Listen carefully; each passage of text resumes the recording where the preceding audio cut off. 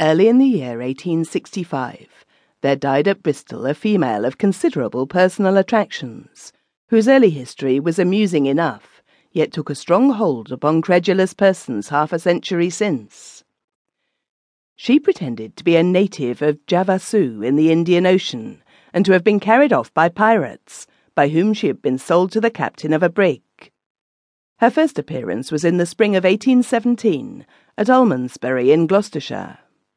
Having been ill-used when on board the ship, she had jumped overboard, she said, swam on shore, and wandered about 6 weeks before she came to Almondsbury. She appears next to have found her way to Bath, and there to have created a sensation in the literary and fashionable circles of Bath and other places, which lasted till it was discovered that the whole affair was a romance, cleverly sustained and acted out by a young and prepossessing girl who sought to maintain the imposition by the invention of hieroglyphics and characters to represent her native language. In 1817 there was published at Bristol a narrative of this singular imposition, practised upon the benevolence of a lady residing in the vicinity of Bristol by a young woman of the name of Mary Wilcox, alias Baker, alias Baker Stent, alias Caribou, Princess of Javasu, for which work Bird, the Royal Academician, drew 2 portraits. It was ascertained that she was a native of Witheridge in Devonshire, where her father was a cobbler. She appears to have taken flight to America, and in 1824 she returned to England and hired apartments in New Bond Street, where she exhibited herself to the public at the charge of 1 shilling. But she did not attract any great attention. On being deposed from the honours which had been awarded to her, the princess retired into comparatively humble life and married. There was a kind of grim humour in the occupation which she subsequently followed, that of an importer of leeches, but she conducted her operations with much judgment and ability, and carried on her trade with credit to herself and satisfaction to her customers. The quondam princess died leaving a daughter, who, like her mother, is described as very beautiful. There is, it should be added, a very strange story of the princess having got an introduction to Napoleon Bonaparte at St. Helena, of which affair the following account appeared in Felix Farley's Bristol Journal, September the 13th, 1817.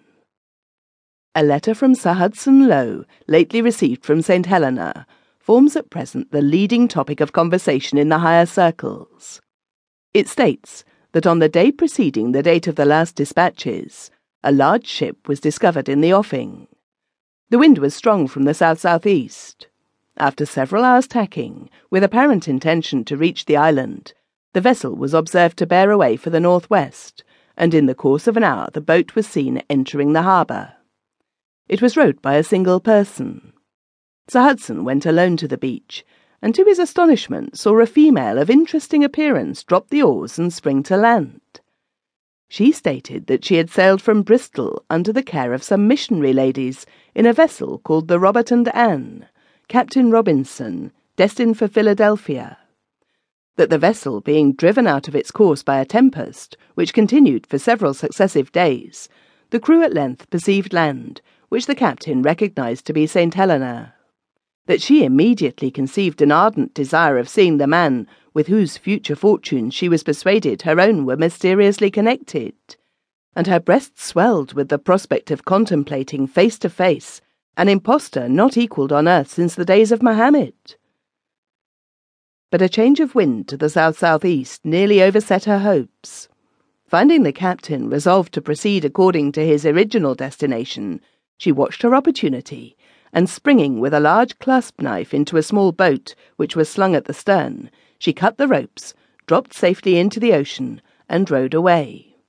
The wind was too strong from the land to allow of the vessel being brought about to thwart her object. Sir Hudson introduced her to Bonaparte under the name of Caribou.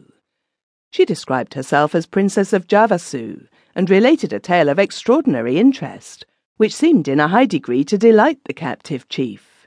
He embraced her with every demonstration of enthusiastic rapture, and besought Sir Hudson that she might be allowed an apartment in his house, declaring that she alone was an adequate solace in his captivity.